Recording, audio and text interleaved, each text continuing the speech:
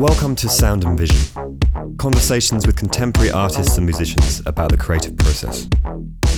Here's the host of Sound and Vision, Brian Alfred. Sound and Vision is supported by the New York Studio School. The school welcomes artists from around the world to join us for Spring 2023 marathons in drawing and sculpture from January 17th to the 27th.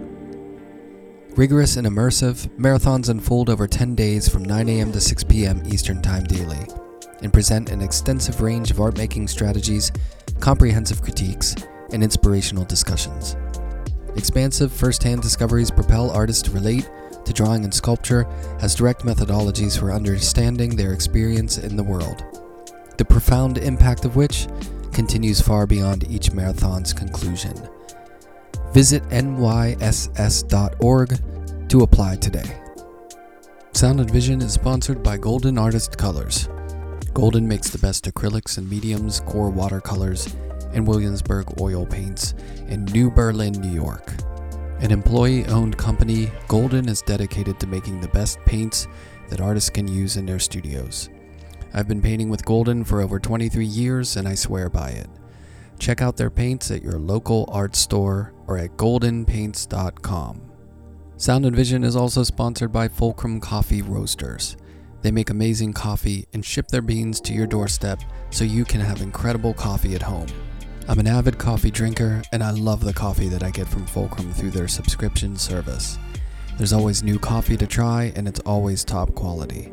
Check out their coffee at fulcrumcoffee.com and add the code ALFREDSTUDIO to your order and you'll get 20% off. That's a pretty great deal. fulcrumcoffee.com.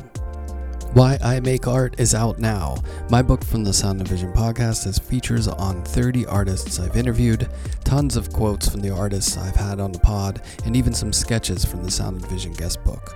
It's $25 well spent in my opinion. You can get it wherever you get books or from the publisher's website ateliereditions.com.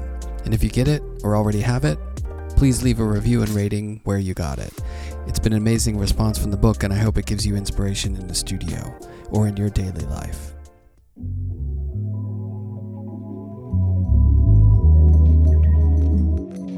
Philip Akkerman was born in the Netherlands in 1957 as a painter of self-portraits. He studied at the Royal Academy of the Arts in The Hague and Atelier 63 in Haarlem. In 1981, he began to paint self-portraits. He now nears 5,000 self-portraits and is unique in its multiformity. Every self-portrait is unusual and the extraordinary variations appear endless. He currently lives and works in The Hague. Philip has had solo shows at Derek Eller Gallery, BravinLee, Galerie Bob van Orsouw, AMG5 in Glasgow, Torch in Amsterdam, and others. He's had numerous group shows over the years, and his work has been covered in numerous publications. Philip and I talk about his dedication to self-portraits, funk music, outsider art, and much more. Here's our conversation.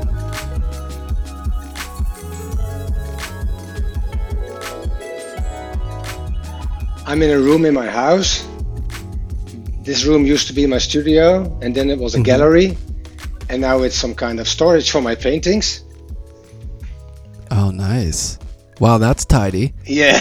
That looks like it could be painting storage or vinyl.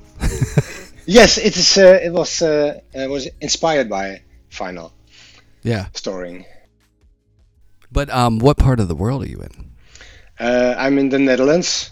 Yes. How long have you been there? In The Hague? Mm-hmm. Yeah, I wasn't born here. I was born in the countryside in the Netherlands, in a small village. And I went 45 years ago to The Hague to visit art school. Right. And then you've been there. Have you been there since? Yes, I was away for 2 years and then I came back because I fell in love with the city and with a girl from the city. It always happens. Yes. So I wanted to start this off by asking you a question, and that is, I wanted you to take a guess at when I first encountered your work and where that would be. Yeah, somewhere in New York or Washington. Yeah, one of those two. Yeah. Yeah. So I don't know how long ago you saw it for the first time. Me neither. I can't remember. I looked at your bio and I was trying to like retrace my footsteps and figure it out. Was it with John Lee, BravinLee? No, it was. I went on a trip when I was, I believe, very early on in undergraduate school to Washington D.C. Yeah. And I bumped into Max Protech Gallery. Yes. If I'm not mistaken, and that's the first time I saw. I think it was a 2-person show. Maybe you and, was it David Reed or someone? Yes. I think it was a 2-person show. Yes, it was me and David Reed, and it was not Max Protech, but it was. Really? It was Baumgartner. It was Baumgartner. Oh, damn it! I was in a group show with Max Protech once in New York. Oh, so it was in New York. But that was a group show. Okay, so it was Baumgartner. Yeah, it was Baumgartner. I mean, this is really dusting off the cobwebs for me because that era of my life, I don't know, it seems like a wash. But I did remember your work. Yeah, I loved it. Thank you. I've been a fan since, and that was it's funny because my first gallery when I started showing in New York was Max Protech Gallery. Yes, very good gallery. 90s. Yeah, so that was. But you were in. You said it was a group show with Max. Yes, I think 2 paintings of mine. It was nothing special, but it was just nice to be in this very nice gallery. Was it when he was at the 22nd Street space? Was it in Chelsea? Yes, it was Chelsea. Yeah. He was one of the first people to go to Chelsea. Yes, he was. Yeah. Yeah, he was kind of like he was a frontiersman because he had a space in Soho.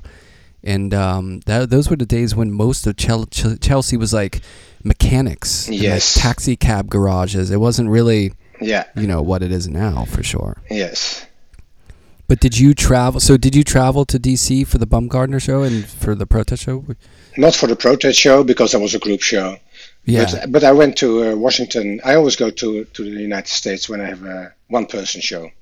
Yeah, that's great. Yeah. So well, let's go back to when you were a kid. How did you start getting into? Were you always a drawer? Yeah, I think since I was 11 or 12, I had I had an illness, and you stay in bed for 6 weeks. Oh wow! And then I started drawing fantasy birds. Nice. And since then, I couldn't stop drawing. Yeah. Were your parents creative? Did Yes. they do creative things for a living? Yes, they were creative. My father wanted to be a painter or a potter, but in those days it was very hard to make money, even more difficult than nowadays. Right. So when he got married, he was looking for a proper job, and he became a school teacher, but still painting and making pottery in his spare time. Well, that's good. Was he self-taught with that stuff, or did he take classes? Yes. I mean, pottery is a little harder because you usually need facilities, right? Yes, but he was like kind of lucky because when he grew up in the neighborhood, there was a very famous potter working, an old man who knew all the secrets about the glazings and that was really a very good. What do you say? That teacher. Yeah, that's advantageous because ceramics is such a specific, you really need that inside knowledge. Anyone can pick up a pencil and just start drawing. That's true. A little harder with clay. But I had that same thing growing up. I grew up in Pittsburgh, and there was a guy 2 blocks away, and it wasn't like an artsy place really, but there was a guy like a couple blocks down the street from my little house in Pittsburgh, and he had a gallery on the first floor, and his studio was in the top floor. And I would go apprentice or just basically clean his studio and watch him paint. Yeah. And he was beautiful. Like he painted like Sargent, it was like just like lyrical and yeah. So it was really cool to see someone do it for real. That's true. But it sounds like your creativity was born out of being stuck. Like your imagination had to let you out because you were in bed. Yes. And you need something to do. Right. Now in school, were you drawn to, say, an art class, or were you, how did you do in school? Were you a studious kid? No, I didn't really like it, but I also didn't hate it. I went to school. I tried my best. But every year, I don't know how you say that in English. I just had my my exams were just good enough to go on to the next class. Right. Because because at home I was always drawing. So I had a mathematics book in case my parents would enter my room, but underneath was drawing paper. Right. The old, I'm studying. And then you just pick it up and there's drawings underneath. Yeah, it's like my kid today, like, when you walk into the room, the computer, like all of a sudden there's a quick click and it's like, oh yeah, there's my homework on the computer. It's like, it's the same. Same thing. The fun stuff, like you always want to, you don't want to bother with the math. You want to get to the fun stuff. Yes, of course. And what about, were you a music fan as a kid? I think so. Yes. Our parents let us play instruments. Oh, really? Yeah, cool. I played piano for 6 years, and then cello for 6 years. Oh, wow. Yeah, that was nice. On the classical side of things, did you like piano? No, but I did like the cello. I really liked it, and I bought gramophone records and stuff. Nice. Yeah. I had. Growing up, my first thing was piano lessons, and I struggled. But then again, the guy that taught me piano reminded me of, the guy from Psycho, Norman Bates. He had that vibe. Well, I think we had the same teacher. Was he it all piano? Was he always eating sandwiches with peanut butter during the lessons? Oh, probably. I didn't even know that. I was just so freaked out by the whole deal. I just knew that his mother lived upstairs somewhere in the house, and he would always have to run off for a little bit and check on mother, which was strange. That's Hitchcock. Yeah. It was not, yeah, exactly. It wasn't very cool, And then I started taking saxophone lessons, and that was cool because the guy who taught me was a jazz guy. So that, inherently way more cooler than Norman Bates. Yes.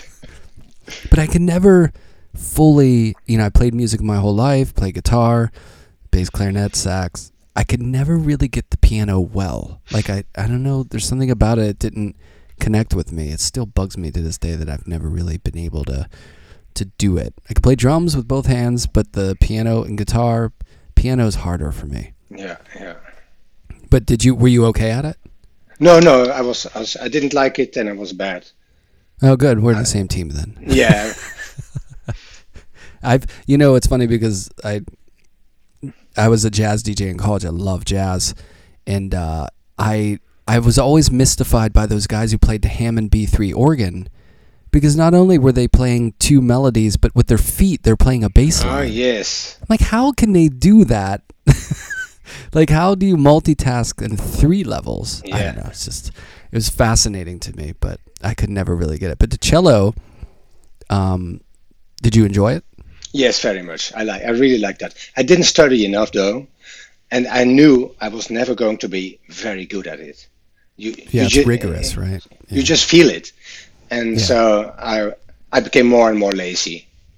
Yeah, and then I stopped. And it's not like guitar where you can be an average guitar player and still be a great guitar player. You're right. No, that's true. Especially especially when you make your own music.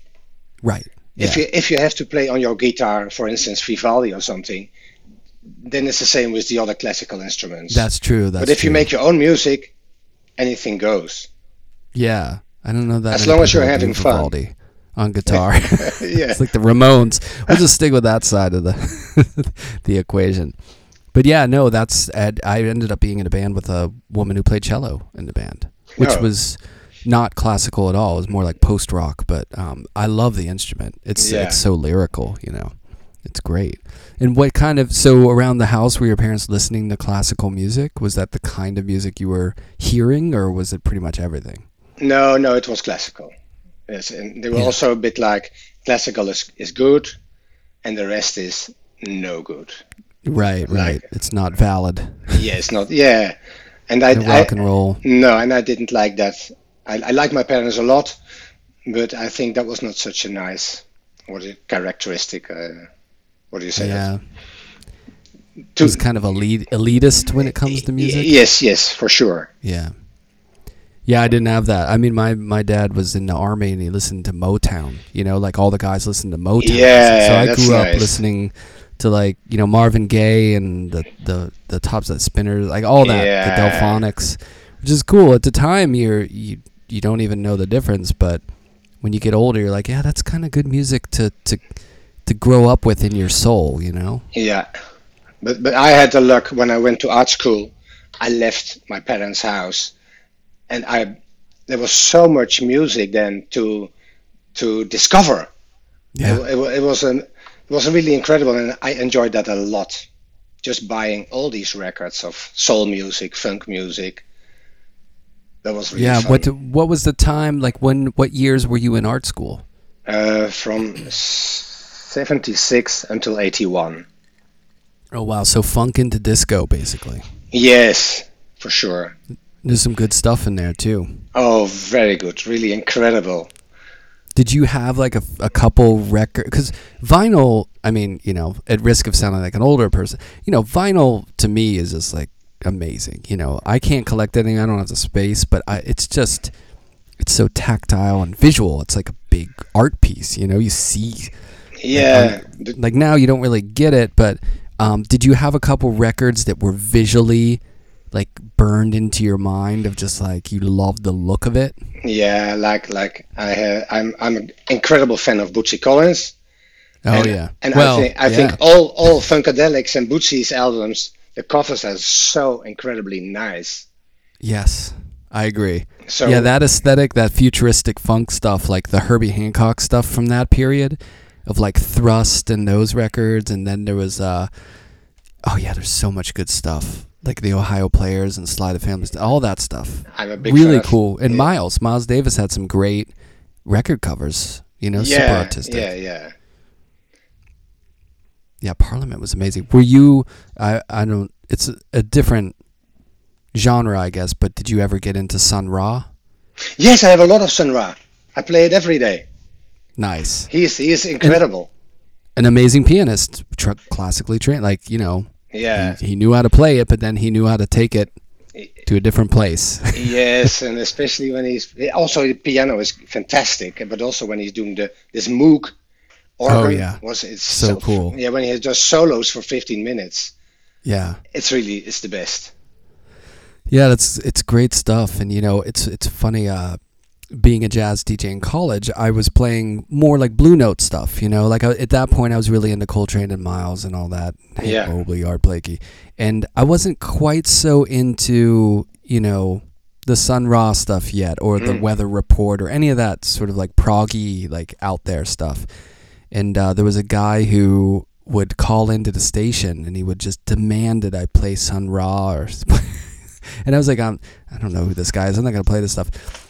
And I never really connected with it. And then one time I was in a band in graduate school. We went on tour, and we were playing a gig in Louisville, Kentucky, and we got food poisoning. We didn't realize it at the time, but we ate right next door to the club. We all obviously got food poisoning because we all got sick and we had the same thing. And I remember laying in the back of the club after we trudged through a set, which was brutal, laying down on the floor. The ceiling was like spinning, and then Rocket Number 9 came on from Sun Ra. And it was the most visceral, beautiful, out there experience of like a song and feeling just out of your own body, And from that moment on, I connected with Sun Ra. It's an amazing thing. You were in a professional music band. Well, I don't know, professional. But you were touring. We released a couple records. Yeah, good. And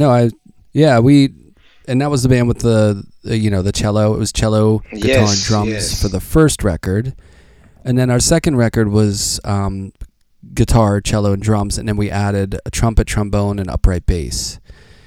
But yeah, we were, an indie band, but we recorded our second record at Steve Albini's studio in Chicago, which was wonderful. I mean, it was, an amazing experience. And we got to tour the country a few times, which was cool. Yeah. But I don't know how professional. But it's fun. That's for sure. I think it's a special, experience. Oh, for sure. Like, touring the country and seeing all those towns was, your perception of things change when you see that much of the world. I'm to this day, I think travel is so important, visually too, like not only for your character and understanding different people, but also just like visually, it's so different everywhere, Yeah. I mean, were you able to travel from a young age at all, or were you? I mean, in Europe, it's it's easier to travel around. It's true. Things are connected. I think I only started traveling when I met my wife. Oh yeah, because she's traveling a lot. Right. And of course, when I started having shows abroad, exhibitions. Right, which is really cool to I mean, that's how I first started traveling, because I grew up like, outside of the touring, which is, the U.S. is the U.S., but traveling outside the U.S. for shows, it's a great experience, because not only do you go get to see a new place, but your work kind of connects or is in discussion with that place, which is a cool feeling too, because, every show you do outside of your home base, so to speak, feels different, Yes. It feels like you're having a different dialogue, which is a real gift, I never did get to tour or play music in other countries, which I think would be amazing. I have a lot of friends who are musicians who tour the world, and that must be incredible too, to have that dialogue. Yes, I think as a musician you have more direct dialogue than as a painter, because because you actually you see your audience, you can look them in the eye, and you can hear them scream. Your music is entering their body. Yes, it's really. Pretty primal, it's like it is. Vibrating their innards. It is. I mean, making art is beautiful, and it's a wonderful kind of like discussion, but it's filtered through the history of art and all this imagery. It's a very kind of indirect conversation that's triangulated through all the stuff. Music just gets you, At this moment, I'm having an exhibition together with a musician. Nice. And he is a free jazz. Whoa. Electronic, but also with real instruments. And we have, let's say, some years ago, he made a piece of music. He called it Philip, and it was about my work. It's a very hectic piece of music. It was really very nice. And then the record was released with Brainfeeder. Oh yeah, I know Brainfeeder. And then Brainfeeder said, we're gonna make this Philip song, the first single, and then we need a video clip. And do you have an idea for a video clip? And the musician, James, who is his name, he says, yes, I have an idea. And then he asked me, how many paintings do you have, Philip? I said, at the moment I have 4,000. And then we have a video clip of 4 minutes and 13 seconds. And within this time frame, you can see all my 4,000 paintings. Whoa, they're really cool. Yes, like 30 each second. You can't even see them, but they are there. And then someone offered us an exhibition in the art space about our cooperation. And then James Su said, why don't we make a dark room with like 350 of your paintings from ceiling to floor, from wall left to right. And then we have special state-of-the-art beamers that can put light on every painting individually, but also in the groups. And then he made a program with my paintings are being, I'm sorry, my English is not so good. There will be light on my paintings on the rhythm of the music. Oh, that's so and cool. And this hectic, I can picture it. Yes, it's really incredible. And then you have that's really cool. Visual experience and the audio sensation at the same time. Yeah. So it is not suited for children and elderly people. They really have to leave the room because they can't handle it. It's too much. Yeah, it's too much. Yeah.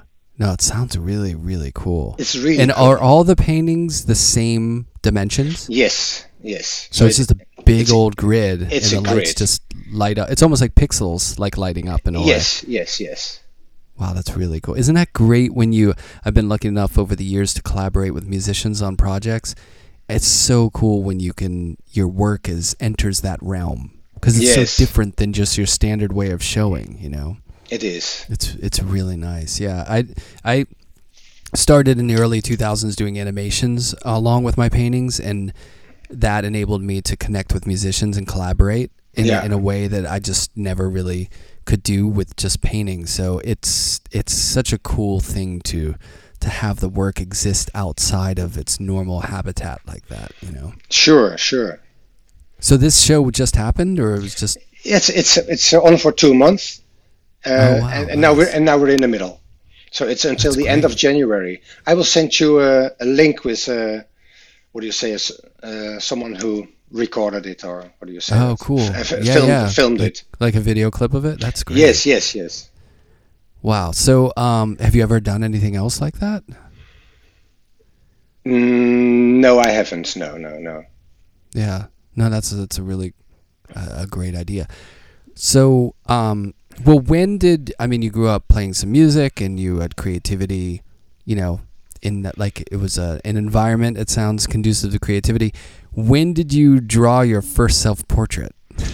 Yeah, that's what was when I was like 13, 14, and Yeah. actually I did a lot of self-portraits, Yeah. like 10 every year.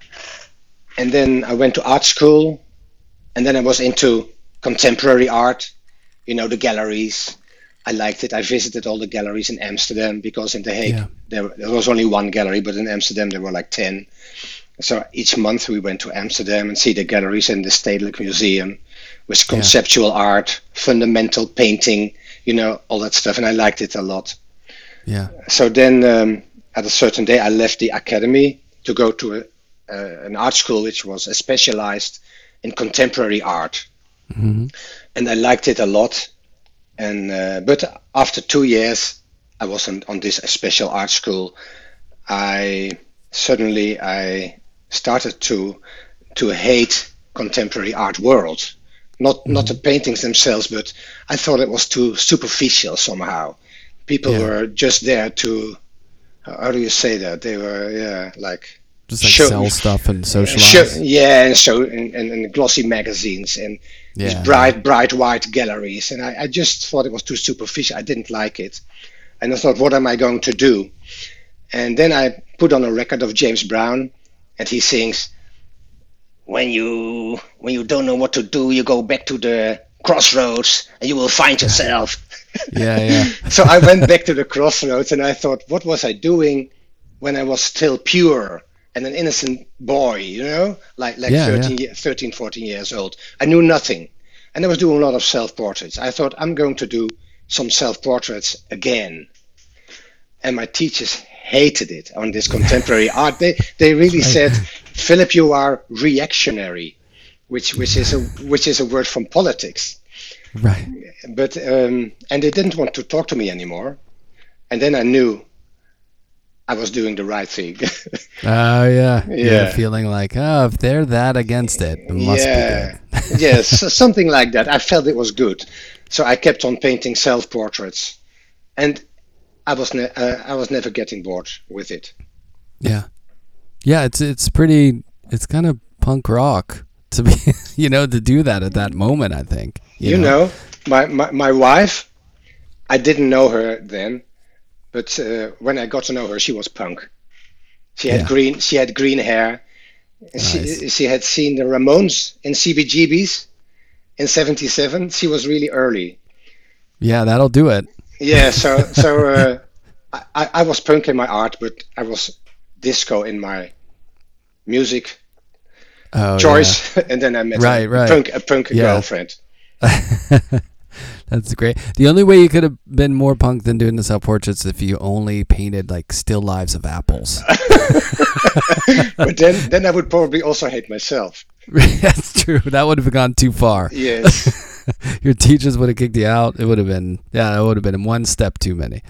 Um, so, and the really interesting thing is just how, I mean, clearly, well, maybe not clearly, it seems as though you're a huge sort of, studier of just like the history of art and the history of portraiture and, different ways of painting. And, I mean, was that always kind of part of your eye and what you were interested in? I mean, you mentioned you go to museums and stuff, but, the different sort of like ways of working and that you've been, unafraid to take on is really impressive. And it's kind of a cool, project to sort of like navigate all those waters with this one consistent element, Yeah, you're right. But I have always been my work, my drawings as a boy, and then when I grew up at art school, and just right now, there's always been an enormous variation in styles. Yeah. I just like to play with that. Obviously, right. I mean, it's my character. I can't help it, and I wasn't aware of it until someday your people tell you, like teachers tell you, you should stick to one style. Right. And I thought, what does he mean?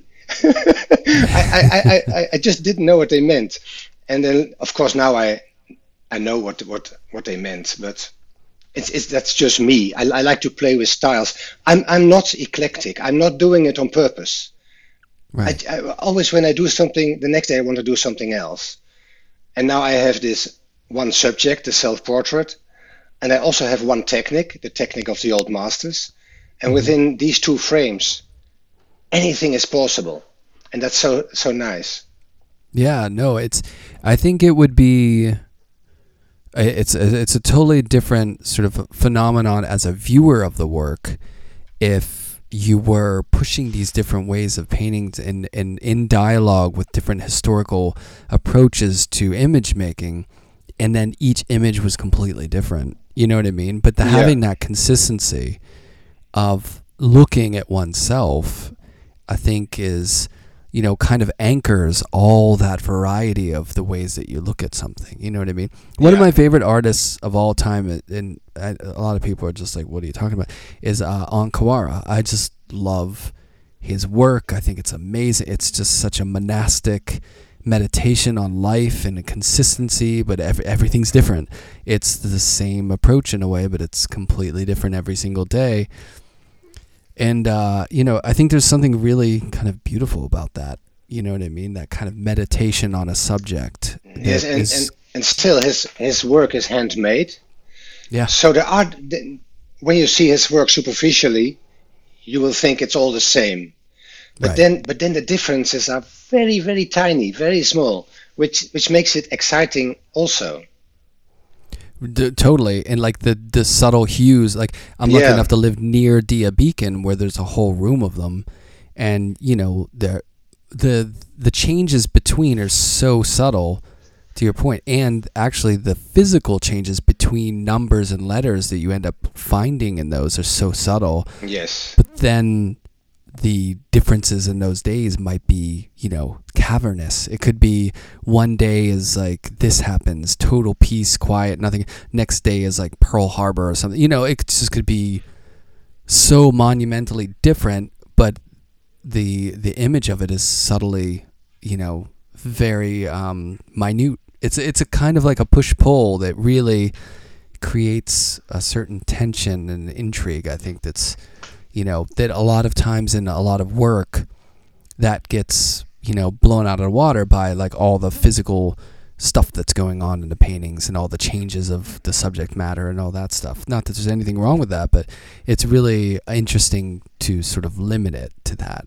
Yes, he's very, very zen. Yes. I don't know if he was zen as a person, but his work is. I believe so. I think he was meditative. I don't know if it was in Buddhism, if that was specific to, I should know that. I can't remember. But, there is something meditative. Meditation, you can wrap it any way you want, but meditation is meditation. You know what I mean? It's all kind of like this. There's a similarity to all of it, I think. Yeah. But yeah, it takes a certain patience and pace and dedication, and a long-term view at something, which I think is really, especially these days, when everyone's attention span is like that of a flea. It's like there's constant like next content change, that it becomes even more beautiful and kind of like awe-inspiring when someone has a slow look at something. It's true. Yeah. Are you in your work, I guess, so you started to go back to, the idea was like, let me go back to a time when my work wasn't tainted by the idea of the art world or the idea of, this hierarchical structure and presentation and all that. Did it stick right away? Did you just say, oh, okay, this is what I want to do. Like, I want to do this for a while. Or was it just a sort of repetition that, it was organic?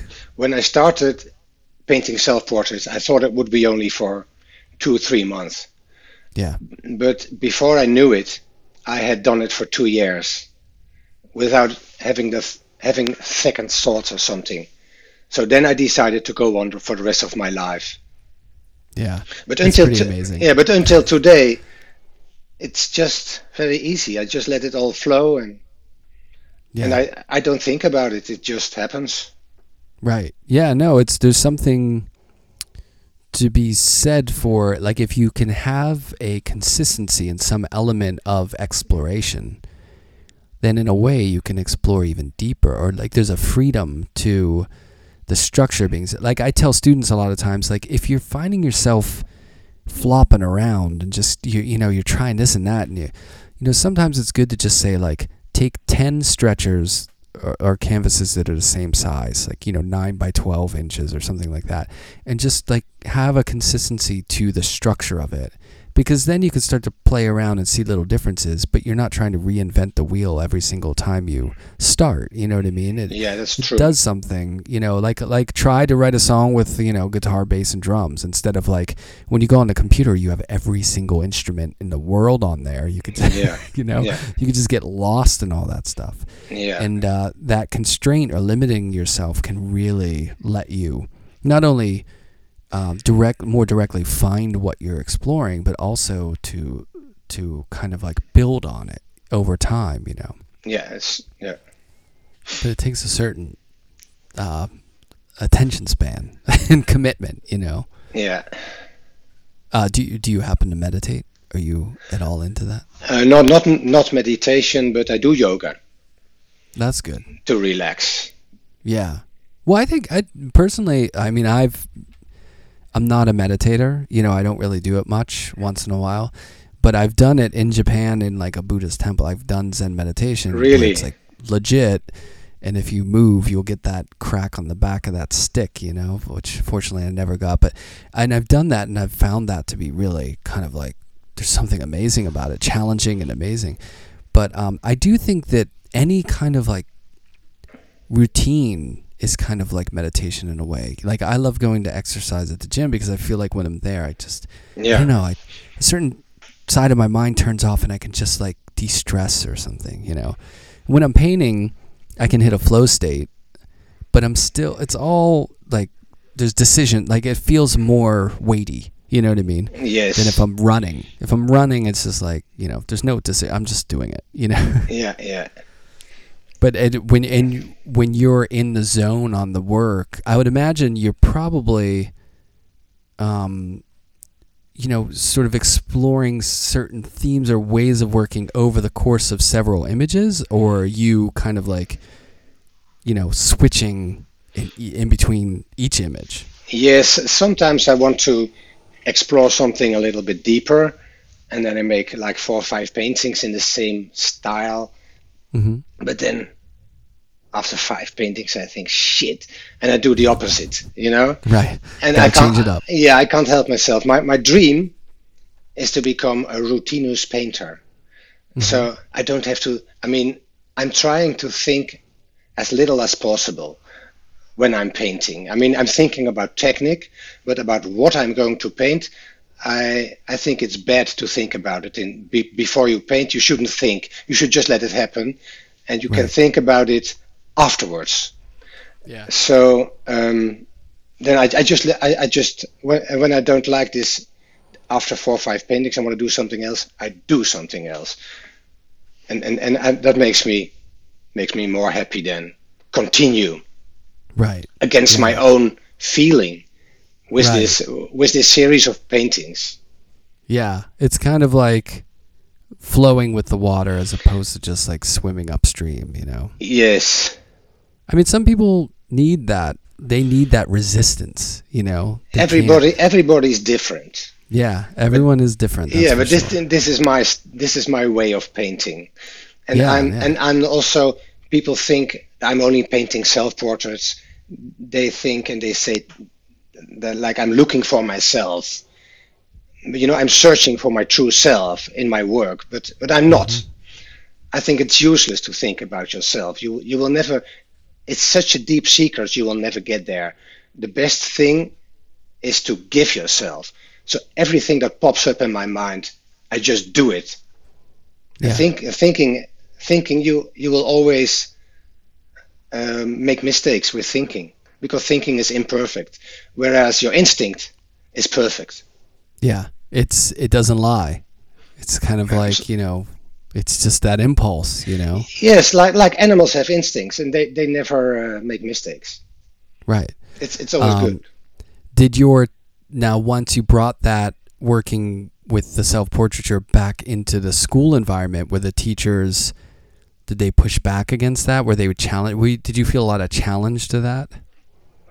When I started painting self-portraits? Like when you were doing it in school, because you kind of wanted to go back to, doing something in art school, you mean? Yeah, in art school. Did you have a lot of pushback on and how did you get through that? Because I'm sure it's not easy if everyone's like, why are you just painting self-portraits? This isn't what we're doing now. They refused to talk to me anymore. Oh, they just didn't talk, except for one, the most conceptual artist who was teaching there, and also one of the most conceptual artists in the world, and his name is Stanley Brown. Mm-hmm. And he was one of my favorites, and he was the only one who kept on visiting my studio. Yeah. And talking he knew you were up to something. I think so. I don't know. We never talked about art. We talked about football, about radio programs, about music. Never about painting. So it was not a big problem for him that I was starting to make self-portraits. Right. Yeah. It was never an issue. Funny. Did you play football as a kid? Yes, I played every day with my friends in the street. I wasn't with a football, what do you say, club or something? Yeah, what do you say? Yeah. Like in a club, yeah. I still play today. It's such a huge part.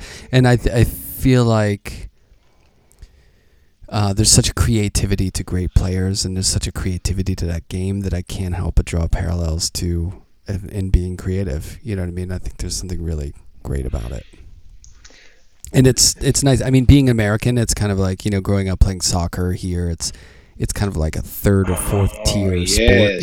It's not like it is everywhere else in the world. So yeah.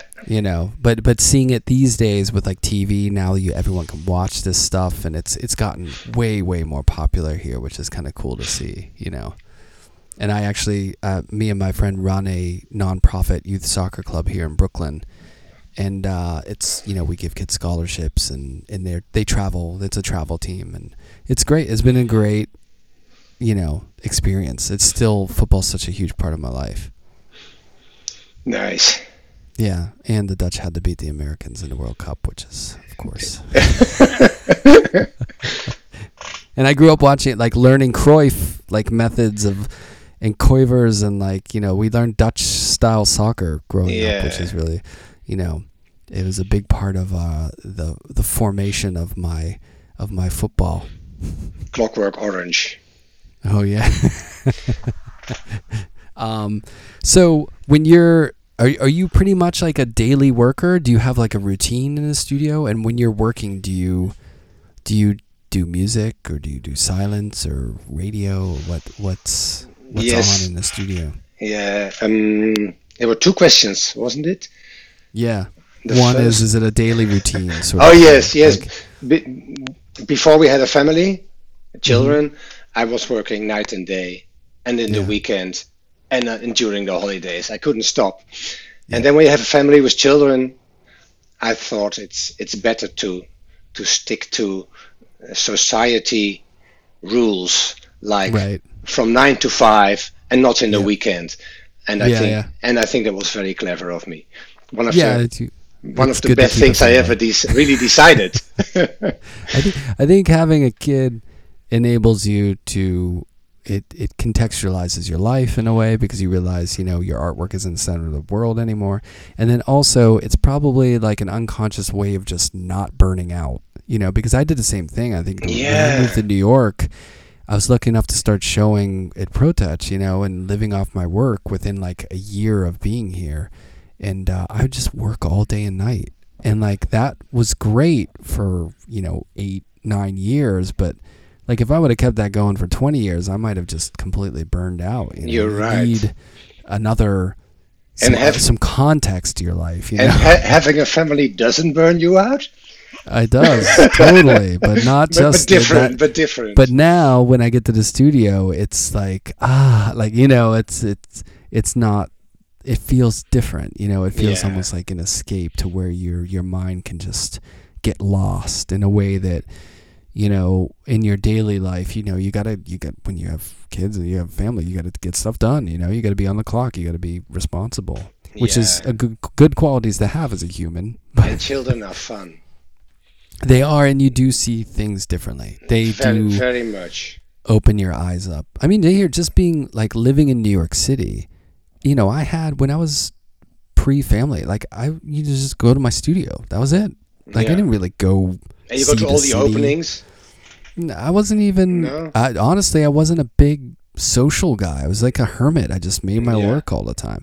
I mean, I was lucky early on to start showing when I was young, so I didn't have to go out there and like, quote unquote, like work it to show the work. So I just loved being in the studio.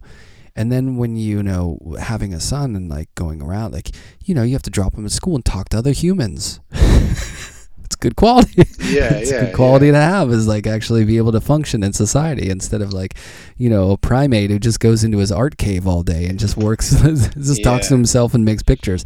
So it's I feel like it creates it. To your point, it's not easy. It's a lot of work, but there is a balance there. It's not all one way of being, which I think can be.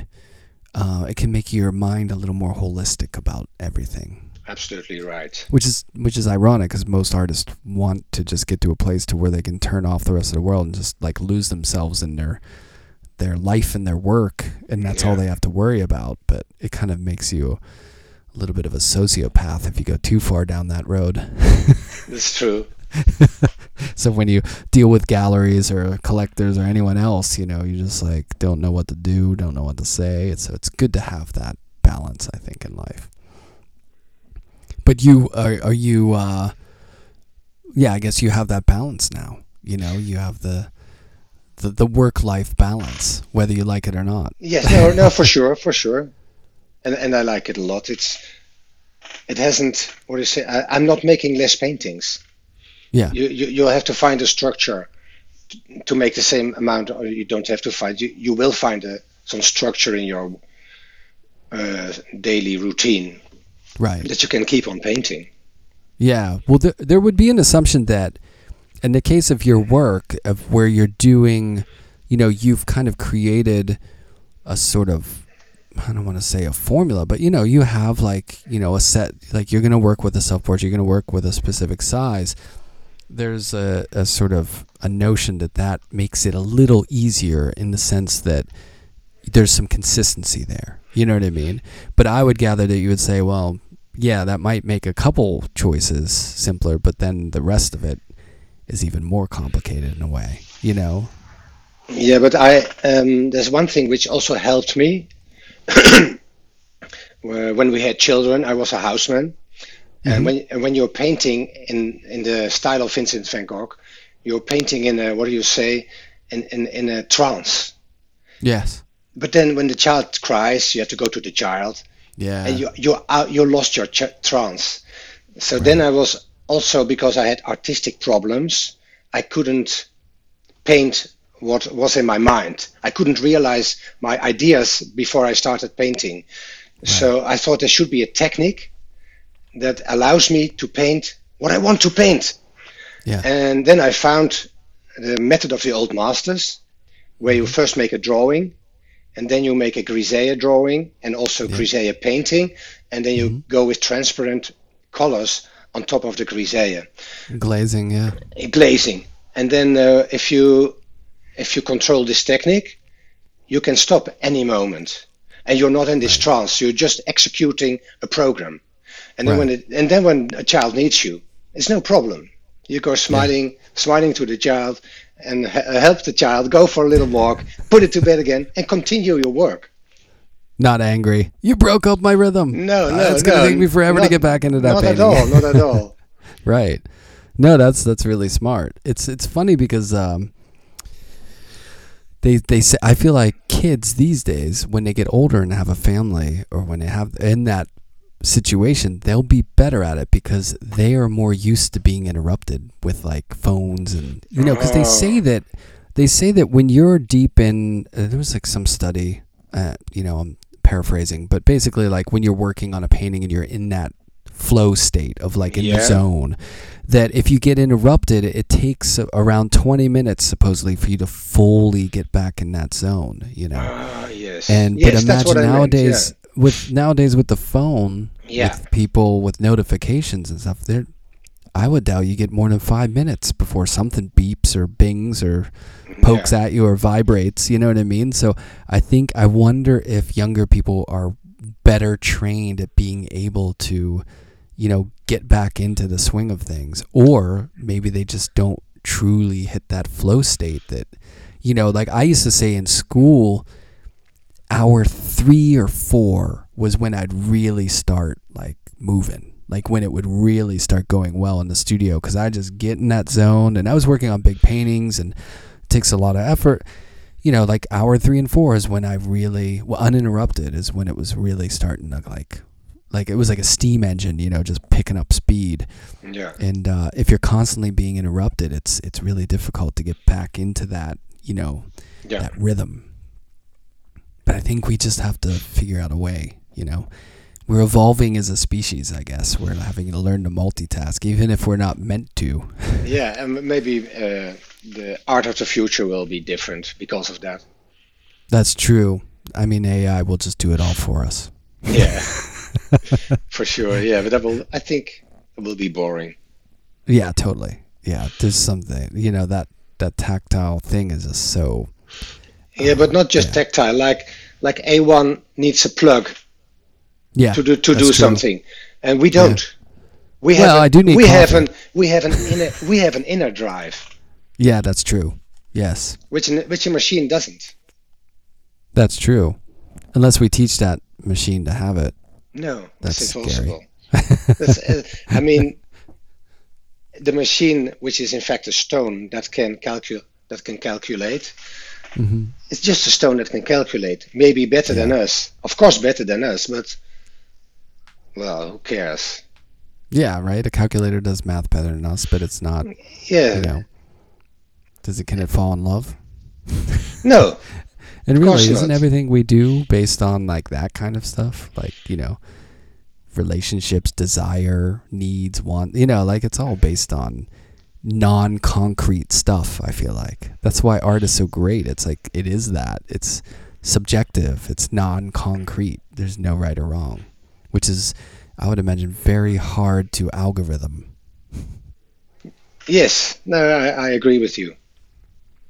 So the part 2 of that question is music in the studio? Yes, it's always music. Yeah. And are you still riding the funk train? Yes, but also classical came back again. Yeah. And everything. Reggae. It is beautiful. Punk. Nice. Electro. Yeah. Just as long as it's music. And I like great. it. It's nice. But sometimes I'm painting and I'm thinking I'm going to put a record on.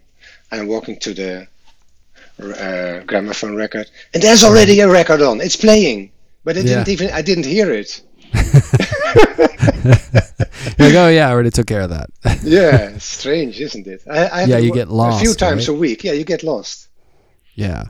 So, but do you do just solely vinyl, or do you also use the streaming stuff? No, streaming is far-fetched for me, but I do have CDs. Well, the CDs are still analog. Yeah, CDs and gramophone huge records. Collection. Yeah. Yeah, I just can't. I've surrendered to streaming. Why not?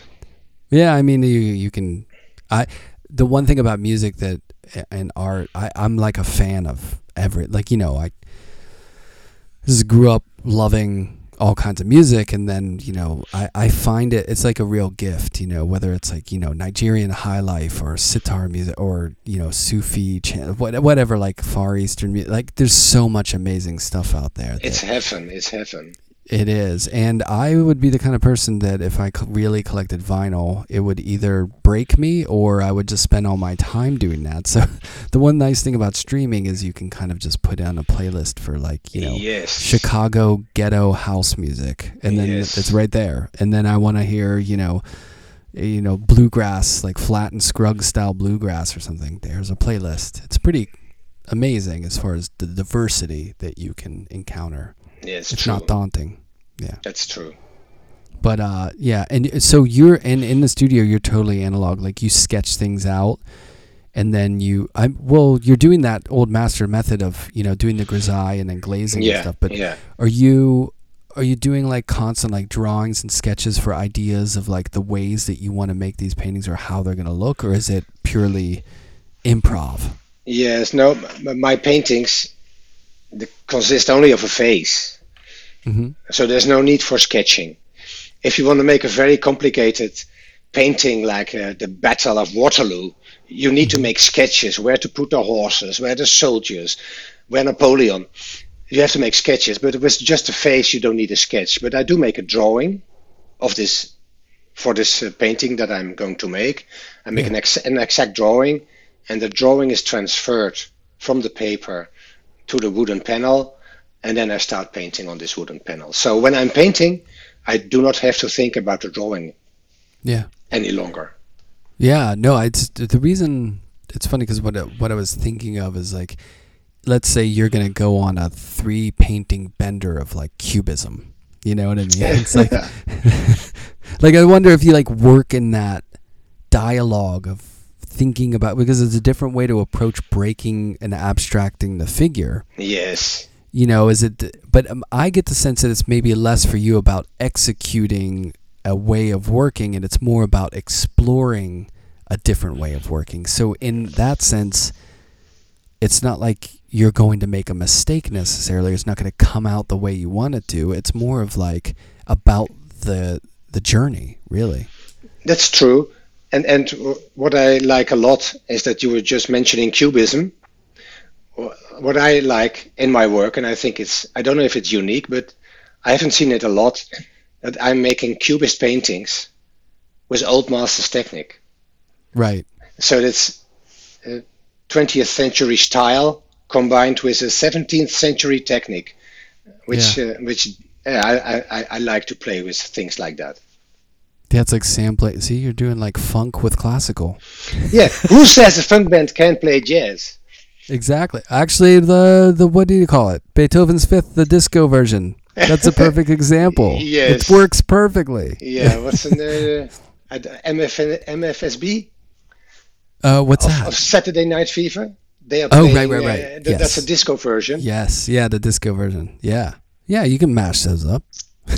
Yeah, it's pretty cool. It's funny. I think I have a problem where I'm always, especially as a teacher, where like I think, like for some reason when I see paintings or see images, I often attribute music, or I'll think about what it sounds like. So I'm constantly bringing up music which I think is fun to do as a parallel, because it's a different world, but it's kind of fun to sort of think about, what that painting sounds like. You know what I mean? You can compare it, but the other way around. There's a drummer, I forgot his name, Art Blakey maybe, or someone else, but not Art Blakey. And when he hears a drum sound, he always sees colors. Oh, yeah. Do you know who that is? I feel like I'm familiar with that, but I don't know who it is. So he says this is a jazz drummer? Yeah, jazz drummer. Elvin Jones. I think it's Elvin Jones. Is he a jazz drummer? Is it Elvin Jones? I think it's Elvin Jones. Yes, I think that's him. And that's almost drummer. the same. You hear music when you see a painting. Right. He sees colors when he hears a drum. It's pretty sound. Cool. Yeah.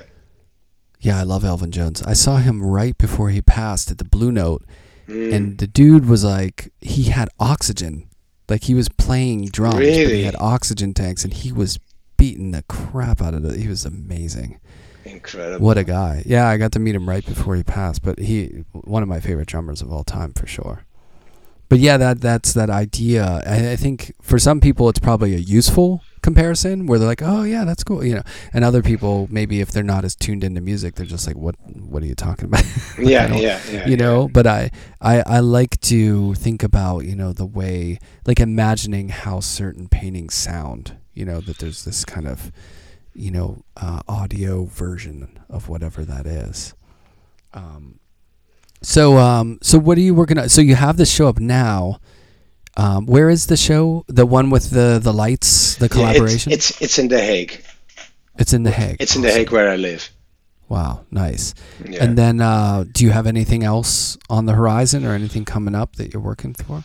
Yes, there's going to be a gallery show, but something I like also very much. I'm going to have an exhibition in a group show in a center for outsider artists. Oh, nice. You know, and they asked me to make a selection of outsiders and then show my own work with their that's work. Great. Yeah. Where is that going to be? In Rotterdam. Oh, nice. Yeah, I'm looking forward to that. Have you ever been to the Outsider Art Museum in Baltimore? No. If you ever get a chance, it's a really cool museum. Okay. I mean, the work is so like raw and all over the place, but really cool. Yeah. But that sounds like a great show. Yeah. That sounds fun. Yeah, it is. And these people, but also their work is always honest. For them, it's impossible to lie. And a lot of artists, colleagues of us, not the two of us, of course, but all the others, they are often faking, you know? Yeah. They're faking something to be a serious artist or whatever. But the outside artist, they cannot lie at all. It's always, there's no purpose, really, right? No, they're just doing it to do it. Yeah, it's always good and yeah. Yeah, it's like honest. There's an honest, which is funny because for good or for bad, like I don't know if I should feel this way, but I always feel like I like a lot of art. I'm not one of those people who's just like, yeah, that's crap. I don't like it. Like, because I feel like if people are really doing it and showing it, they're putting that effort in. They're interested in it to a certain point. But I do feel like the art that I can't get into is when I feel like the person who's doing it is just running through the motions. Like they're not really feeling it. It's not coming from somewhere. It's just like, oh, I'm going to make like a gray abstraction with a broom right now because that's like cool. Yeah. You know what I mean? It's not like there's no oomph behind it, you know? I agree. So I just think that's, you know, I love art that's coming from somewhere, you know? Even if it's not an aesthetic that I'm drawn to, like I can still be drawn to someone's commitment to what they're doing, you know? Sure. And, well, you've definitely shown some commitment. And then, so people can also find your work you're on Instagram, and you have a website. I have a website, and also nice project we just finished was a documentary about my technique. Mm-hmm.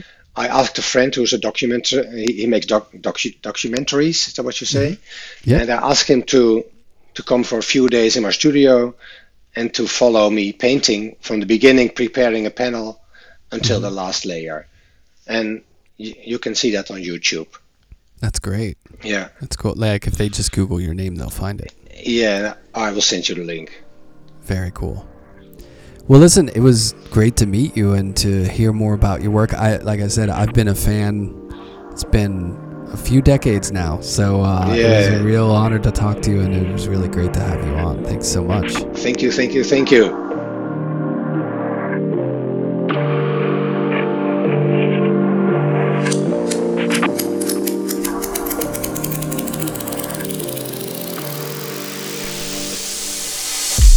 Sound and Vision is recorded, edited, and produced by myself, Brian Alfred, and you can find more about the podcast at soundandvisionpodcast.com, or you can find more images at Instagram at Sound and Vision Podcast.